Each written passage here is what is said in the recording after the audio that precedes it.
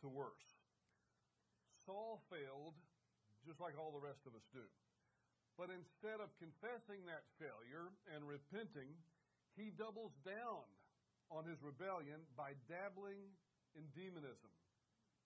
And it doesn't end well with him. While some argue differently, there is little reason to believe that Saul was not a believer. He had the Holy Spirit in the early part of his kingship. And then the Spirit was removed from him. But that doesn't argue against his salvation. In fact, I think that argues for his salvation, that he had the Holy Spirit in the first place. Saul was a believer who lived the final portion of his life out of fellowship with God big time. And he died what John calls in the New Testament the sin that leads to death. Or at least he appears to have died that way. I believe that's also what Hebrews chapter 6, verses 4 through 6 is speaking about when it reads this way. The text says, "For in the case of those who have once been enlightened and have tasted the heavenly gift and have been made partakers of the Holy Spirit and have tasted the good word of God and the powers of the age to come and then have fallen away, it is impossible to renew them again to repentance, since they again crucify to themselves the Son of God and put him to open shame." I think that describes what happened to Saul. There's great controversy over Hebrews chapter 6. Some people use Hebrews chapter 6 as a passage that would state that one could lose their salvation. There are other people that don't want to say that, so they would use Hebrews chapter 6 as a passage that's not really talking about a believer at all. It's just talking about someone who claimed to be a believer. But if we look at this passage, we can't really look at it that way. Look at the description again of the person that's being spoken of here. "For in the case of those who have once been enlightened." If we just stop there, we might could say the person was a believer or the person was not a believer. We might lean toward them being a believer, but we wouldn't quite be sure. So let's go on. They've been enlightened and then have tasted of the heavenly gift. Well, the fact that they've tasted it does seem to be a metaphor that they've received it. So when you put enlightened and tasted the heavenly gift together, the case is being built that the person being spoken about here is a believer. But then we go to, I think, what is the final nail, and have been made partakers of the Holy Spirit. It's very, very difficult to argue that that person's not saved. Very difficult to argue. And then finally, and have tasted the good word of God and the powers of the age to come. No, we can't say that this was just a person who claimed to have accepted Christ, but then fell away because they never were a believer in the first place. Problem is, how do you fall away from something that you were never on in the first place? I believe that that's a weak view. Now, there's another view that says that this is a believer, and that what's being spoken of in this passage is that they're losing their salvation. You can see maybe why they might come to that conclusion in verse 6, "And then have fallen away. It's impossible to renew them again unto repentance, since they again crucified to themselves the Son of God and put him to open shame." But there's a problem with that view too. And once you point it out to people that use this as a passage that say you could lose your salvation, they want to run away from it as fast as they can possibly run away from it. Because I know of no one, there may be somebody out there, but I've never heard of them, certainly nobody that's a major theological figure. I know of no one that would say, once you lose your salvation, you could never get it back. Even those who hold that view, which I believe is a very faulty view, I believe in eternal security. But if you were to say that, that doesn't match up with this passage. Because this passage, if you took it that way, would have to read, once you lose your salvation, you're done. And since some of those people think that when you sin, you lose your salvation instead of your fellowship, you sin and you're out, and it's impossible to renew you again unto repentance. No, that's not what it means either. It's a very poor passage to use as validation for a lack of eternal security. What this passage does mean, I believe, and not just this, but the 4 other warning passages in the book of Hebrews, I believe all 5 warning passages, this one included, are speaking to someone who is legitimately saved. But I also think the warning is not against losing your salvation, or not against thinking you're saved and you were never saved in the first place. The warning is against finishing poorly, against living a great period of your life out of fellowship with God. And what this passage is saying, and what John I think is saying too, when he talks about the sin that leads to death, is that there is a line of rebellion that one can cross for which there's no return. I think God, in his infinite genius, has not told us exactly where that line is. Because you know how we are. If he had told us exactly where that line is, most of us would live right next to it. But he hadn't told us where it was. And that's why this is such a grave warning. Because we never know when we have rebelled long enough that God says, that's it. There's no repentance for you. I'm taking you home with the sin that leads to death. So I think that's what's going on in Hebrews chapter 6. I believe Saul is a perfect Old Testament example of someone who did die the sin that leads to death. There is a line of rebellion that can be crossed from which there's no return.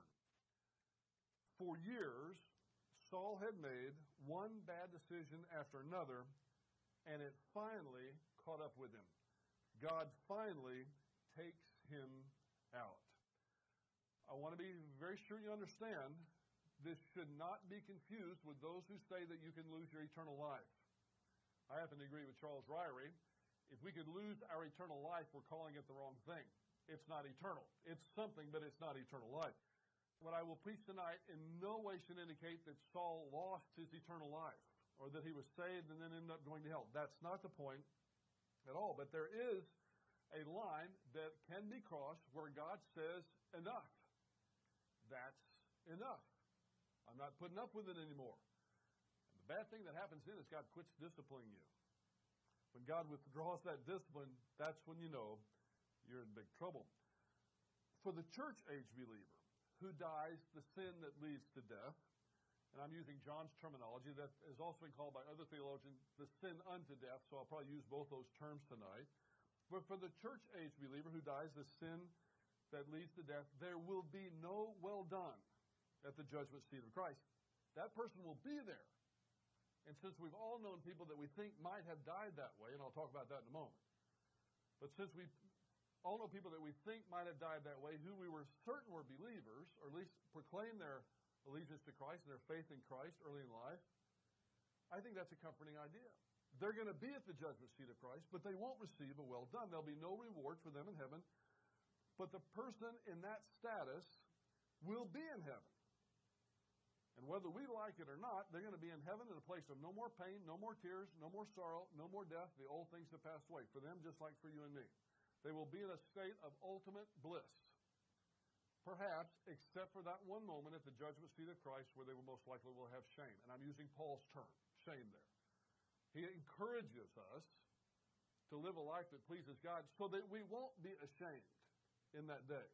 Now, if he's going to encourage us in that way, then we have to assume that you might be ashamed in that way if it comes down to it. The end of Saul's life is recalled in another passage in 1 Chronicles chapter 10, verses 13 through 14, and it reads this way. Listen carefully. So Saul died for his trespass, which he committed against the Lord, because of the word of the Lord, which he did not keep. And he also asked counsel of a medium, making inquiry of it, and did not inquire of the Lord. Therefore, listen to this, therefore he killed him. That's God is the referent there. He killed him and turned the kingdom over to David, the son of Jesse. It's Saul's meeting with this medium and his subsequent death that'll be the primary subject of discussion tonight. But before we get into the text of 1 Samuel chapter 28 itself, and also 1 Samuel chapter 31, I need to address an issue, it's a very serious issue, that sometimes arises whenever we discuss this concept called the sin that leads to death or the sin unto death. And what I'd like to do tonight is cut off a gross misapplication before we ever get to it. Just because we see someone dying a very uncomfortable death, it does not automatically mean that they're dying the sin that leads to death. You'll notice in this account that we'll study once we get to chapter 31 that not only Saul dies, many of the Israeli army dies, and 3 of Saul's sons die that day. One of the sons being Jonathan.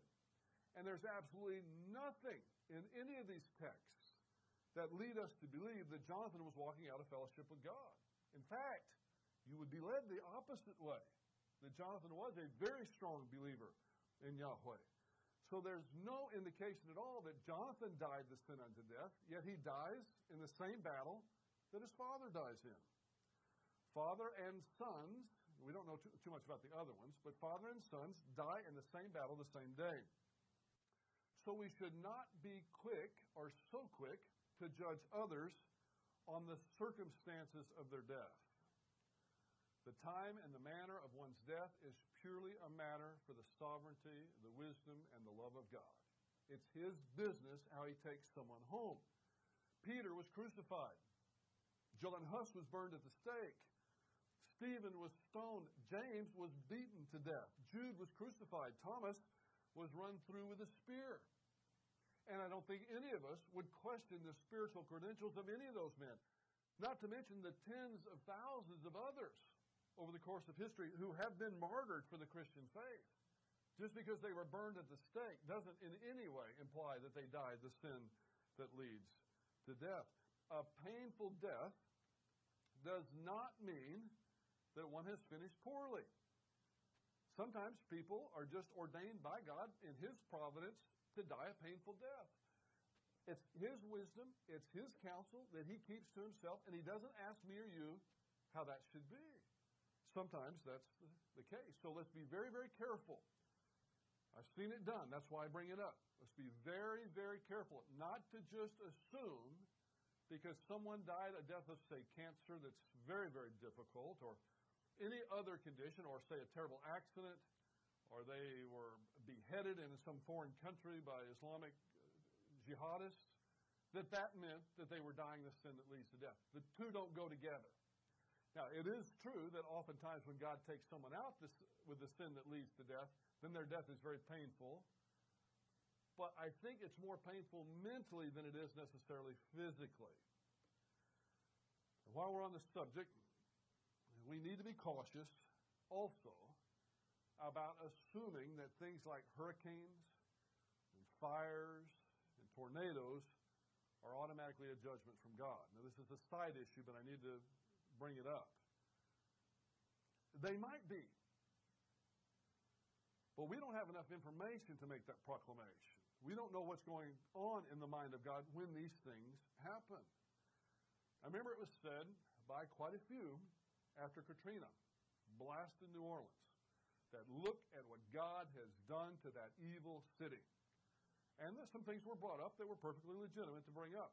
There was this whole homosexual pride thing that was going to take place there that the city founders had gone ahead and approved. And so a lot of Christians said publicly on the airwaves that this was a judgment against the evil in New Orleans. And they were saying it loudly and proudly until, I remember one commentator pointed out to them that, you know, Bourbon Street survived, the French Quarter survived pretty much intact. But I forgot the number of Christian churches that were totally wiped out. What do you make of that, Pastor? And then there was silence. Well, that was their error. Because we shouldn't go running around making these proclamations. For example, we shouldn't make a proclamation that the people of Bastrop were somehow evil. That's why God allowed that fire to go through that area. It is a temptation on the part of some to do that. My advice is keep that opinion to yourself. Because we don't know. So in the same way, we don't know just because someone is suffering terribly with regard to their passing, we don't know that that person is suffering the sin that leads to death. That's a bit arrogant on our part to assume that we know about that. And we also can't say that we know just because God allowed a hurricane to come through, He's judging that particular people. Now, there will be a time when we will be able to say that. Problem is, we're going to be busy when that time comes. That'll be during the tribulation. We're going to be at the judgment seat of Christ, either getting our well done or our not, and being reunited with a lot of friends and family that we probably hadn't seen in a long time because it's right after the resurrection. But on earth, there will be people at that time that will be able to open their Bible and say, okay, that's why they're getting it. This is that bowl judgment or this is that trumpet judgment. You'll be able to do that. We can't do it now. So all I'm saying is let's just be cautious. I know we've all thought it. Hey, I've thought it. But I try not to say it out loud because we end up looking silly sometimes when we actually verbalize that. So those are just two warnings. It's something that we may wonder about. It's something we may talk around the dinner table, but let's don't go on TV and talk about it because it'll make us all look pretty bad. In 1 Samuel chapter 28, beginning in verse 3, this is where this passage begins. The passage says, "Now Samuel was dead, and all Israel had lamented him and buried him in Ramah, his own city. And Saul had removed from the land those who were mediums and spiritists. So the Philistines gathered together and came and encamped at Shulam. And Saul gathered all Israel together, and they camped at Gilboa. When Saul saw the camp of the Philistines, he was afraid, and his heart trembled greatly. When Saul inquired of the Lord did not answer him either by dreams or by Urim or by the prophets. Then Saul said to his servants, "Seek for me a woman who is a medium, that I may go to her and inquire of her."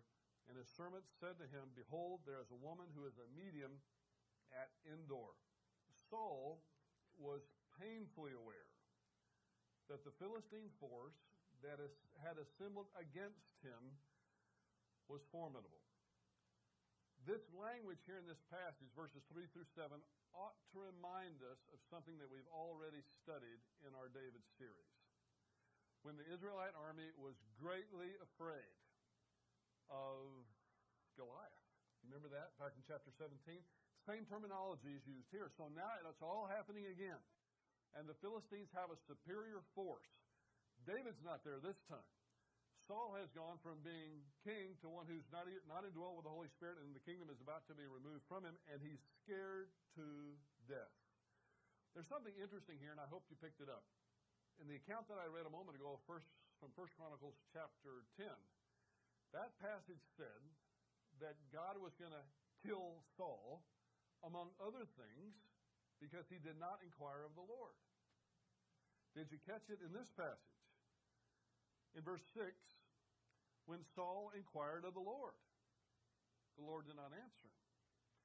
It almost seems to be a contradiction, but it's not. In the summary passage in 1 Chronicles, the Holy Spirit is making it clear that Saul did not really inquire of the Lord. Here it would appear as though, if we put the two passages together, that whatever Saul did, the Lord did not take it as Saul legitimately inquiring of him.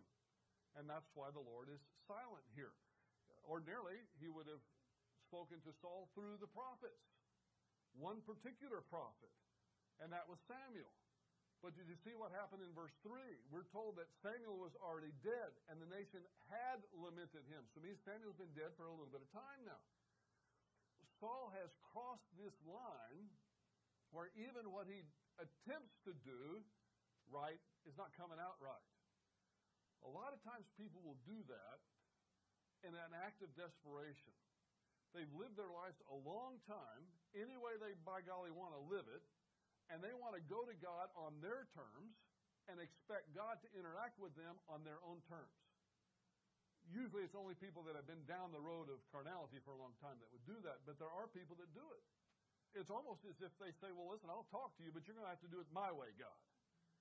And God says, "Don't think so. Not the way I work. I'm God and you're not. Have you forgotten that, Saul?" I don't think there's a contradiction between the two passages. The 1 Chronicles chapter 10 passage is an overview.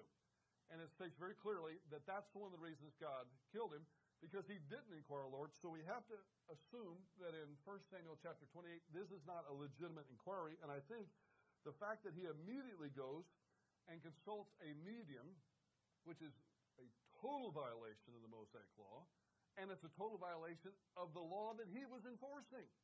Back to verse 3, Saul had removed from the land those who were mediums and spiritists. He knew the right thing, and most people do. Most people know what the right thing is.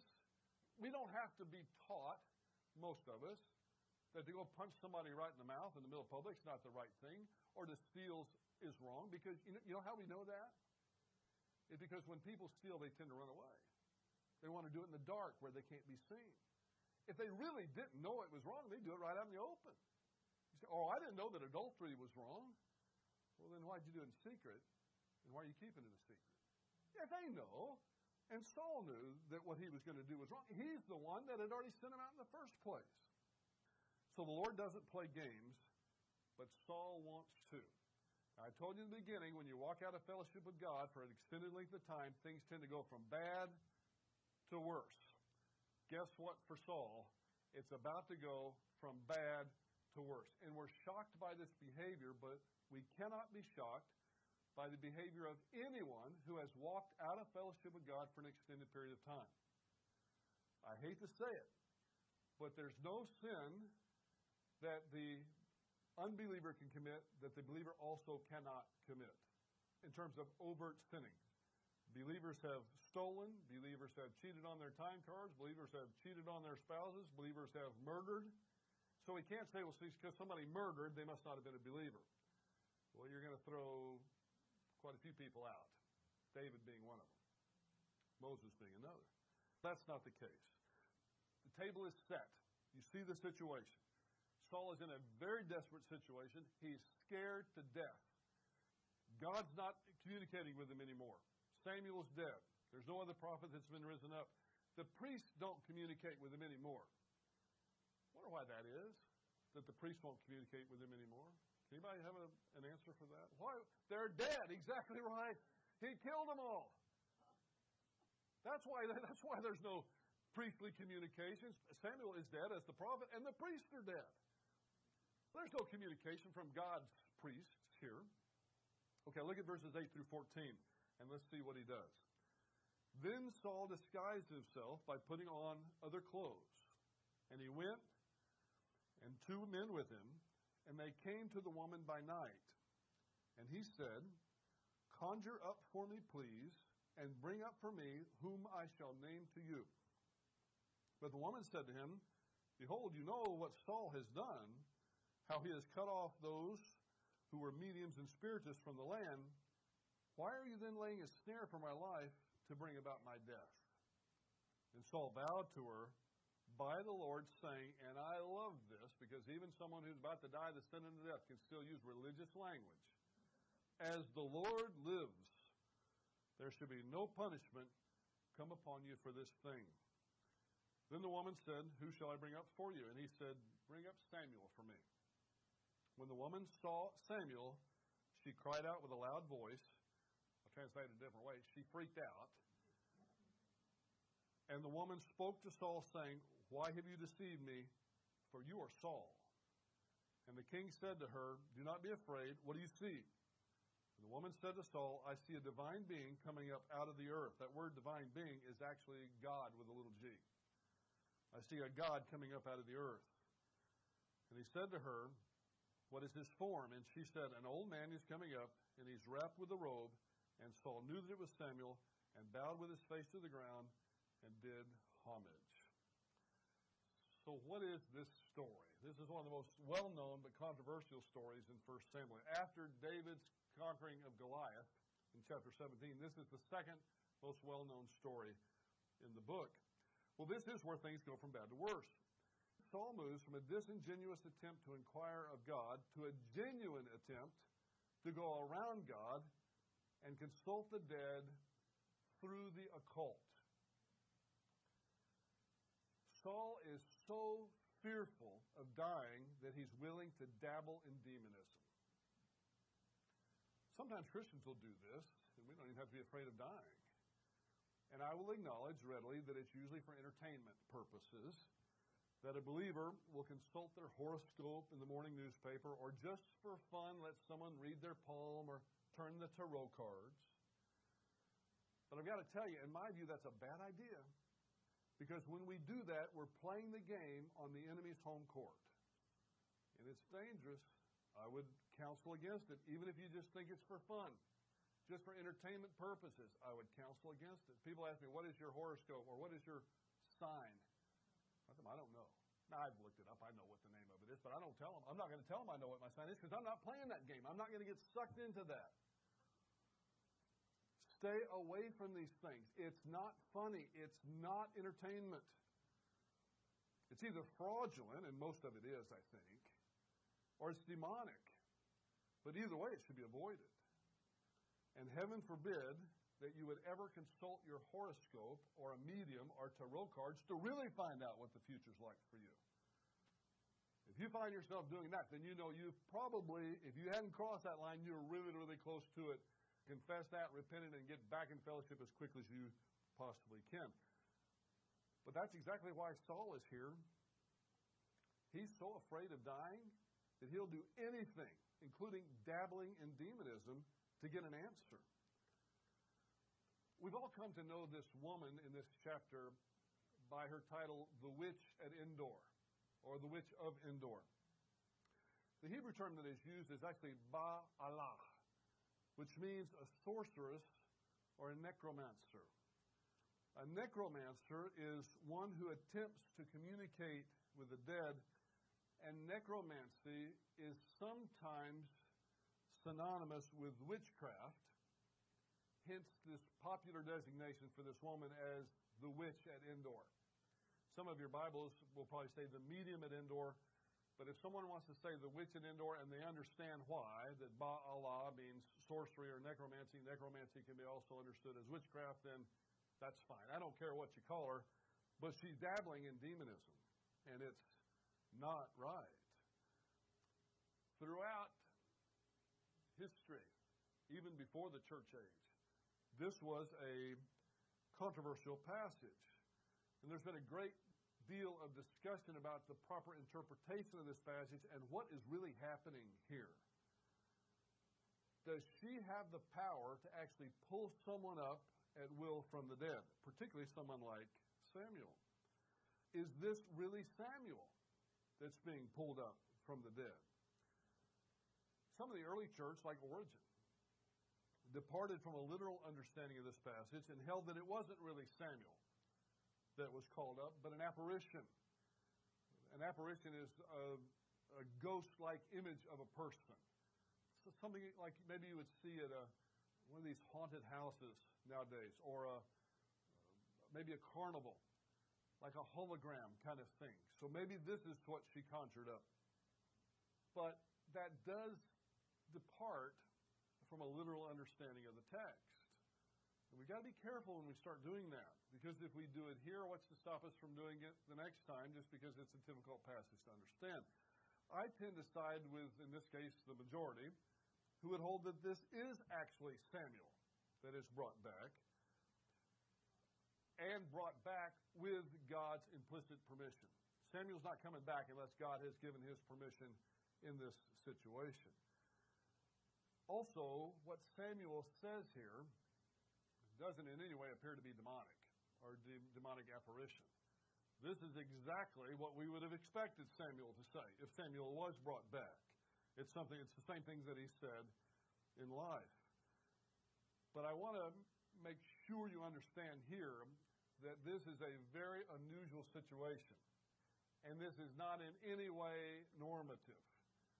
Once you die and go to heaven, you're going to stay there. Unless you're Lazarus or Samuel or Jesus Christ, will be resurrected at a later time. This is a very odd situation. It's not normative, and we shouldn't take this as being customary for the church age or this other age in any way. One more thing before I leave these verses.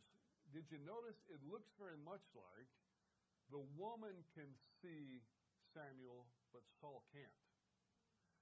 Saul can hear Samuel, but this woman is the only one that can actually see him. What Samuel tells Saul is certainly not music to his ears. Look now at verses 15 through 19. Then Samuel said to Saul, "Why have you disturbed me by bringing me up?" Now that's a fair question. He's in paradise, the Old Testament section of Sheol, the underworld, and now he's being brought up, has to be with God's permission, to give one last message to Saul. Remember, during the last part of Samuel's life, he's given message after message after message to Saul, and he hadn't paid any attention. So I can see why Samuel would be a little bit testy here. Then Samuel said to Saul, "Why have you disturbed me by bringing me up?" And Saul answered, "I'm greatly distressed, for the Philistines are waging war against me, and God has departed from me and answers me no more, either through prophets or by dreams. Therefore I have called you, that you should make known to me what I should do." He ignores Samuel for his whole life, and now he gets in a bind. He wants Samuel to come back from the dead to minister to him. That's a bit much. Verse 16, and Samuel said, "Why then do you ask me, since the Lord has departed from you and has become your adversary?" By the way, Samuel's already told him that in life. In verse 17, and the Lord has done accordingly as he spoke through me, for the Lord has torn the kingdom out of your hand and has given it to your neighbor David. as you did not obey the Lord and did not execute his fierce wrath on Amalek, so the Lord has done this thing to you this day. Moreover, the Lord will also give over Israel along with you into the hands of the Philistines. Therefore, tomorrow you and your sons will be with me. Indeed, the Lord will give over the army of Israel into the hands of the Philistines. Probably not what Saul wanted to hear. Israel will be defeated, Saul will die, and his sons will die. And then finally, in verses 20 through 25, after this news, we observe Saul beside himself in a state of despair. And the medium's not too happy herself, really. She feels like Saul has put her safety in jeopardy. And now Saul won't eat. And the implication is, at least for the medium, you got me into this mess. Now you're going to kill yourself, and there's going to be nobody around to protect me. Because remember, Saul had vouched for her safety. I can see her point. And now he gets bad news, and he wants out. She finally convinces Saul to eat, and he goes on his way back to the army, back to the battle. This is the night before the big battle. Now, if you would, skip over a couple chapters and to chapter 31, and we come to the very next morning in chapter 31. And I am taking this sequentially for the sake of simplicity. It's the next morning, and the anticipated battle is taking place, just like Samuel said it would. It's interesting to note in chapter 31 of 1 Samuel, God's not mentioned. It's as if he has spoken, and there's nothing left to say. He's already done his talking. Saul will die this day.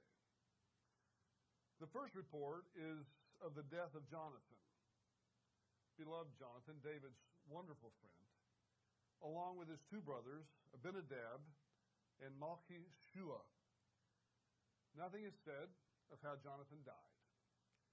But as I stressed before, the text has reported nothing of any wrongdoing on his part. And while this type of warfare is so much different from the type of warfare that we see happening today, warfare is warfare, and any death in any battle is not going to be pretty. Especially back then. It's not like they had a bullet come from a long way away and kill them instantly. They were typically chopped to pieces. So we cannot say that the text is implying that Jonathan had a comfortable death. It's possible that maybe an arrow hit him, but that's not the point here. We can't just say, because Saul dies in a difficult manner, that everybody there that died in a difficult manner was dying the sin that leads to death. I hope you see that that is not validated here. You know, some people are blessed by association, and others appear to be cursed by association. Jonathan was just being a good son. He was doing it the best he could to honor his father, but he called out, when his father was wrong, he called out his father as being wrong. I love Jonathan. I think he's one of the shining lights in 1 Samuel. I think when we do get to heaven, he'll be hanging out with David quite a bit, and they'll be having a ball. I think their friendship continued right along after death. Saul and Jonathan will die in the same battle, the same day, and one will very likely receive a well done at the resurrection of the Old Testament saints, and the other will receive anything but a well done. Verse 3 reports that Saul was hit by multiple arrows and was seriously wounded. And then let's pick up the narrative in verses 4 through 6. Then Saul said to his armor bearer, "Draw your sword and pierce me through with it, lest these uncircumcised come up and pierce me through and make sport of me." But his armor bearer would not, for he was greatly afraid. So Saul took his sword and fell on it. And when the armor bearer saw that Saul was dead, he also fell on his sword and died with him. Thus Saul died with his 3 sons, his armor bearer, and all his men on that day together. It was a slaughter. Remember these verses, because in a few weeks when we get to 2 Samuel and the report of what happened to David, the guy that comes and reports it to David is going to be lying. He's not going to report what actually happened. And it doesn't turn out really well for that guy that comes and lies to David either. That discussion will have to be delayed for just a bit of time. Verse 7 indicates that the defeat was complete, and as a result, Israel lost several towns to Philistine occupation. The chapter then ends this way. The chapter and the book, although I should say, in Hebrew Bible, 1st and 2nd Samuel were originally one book. And it came about on the next day, when the Philistines came to strip the slain, that they found Saul and his 3 sons fallen on Mount Gilboa. And they cut off his head and stripped off his weapons and sent them throughout the land of the Philistines to carry the good news to the house of their idols and to the people. And they put his weapons in the temple of Astaroth, and they fastened his body to the wall of Beth-shan. Now when the inhabitants of Jabesh-Gilead heard what the Philistines had done to Saul, all the valiant men arose and walked all night and took the body of Saul and the bodies of his sons down from the wall of Beth-shan, and they came to Jabesh and burned them there. And they took their bones and buried them under the tamarisk tree at Jabesh, and they fasted for 7 days. So ends the story of Saul, and a sad story it is. For years, he had rebelled against Yahweh, and he paid the ultimate price. The text here does not use the New Testament language of the sin that leads to death.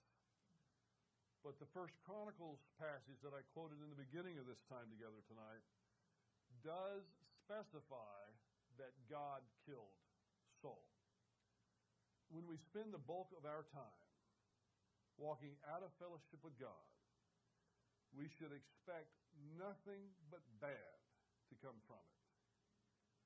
The moral to this story is to confess and quickly repent when we fail, not to double down on our disobedience.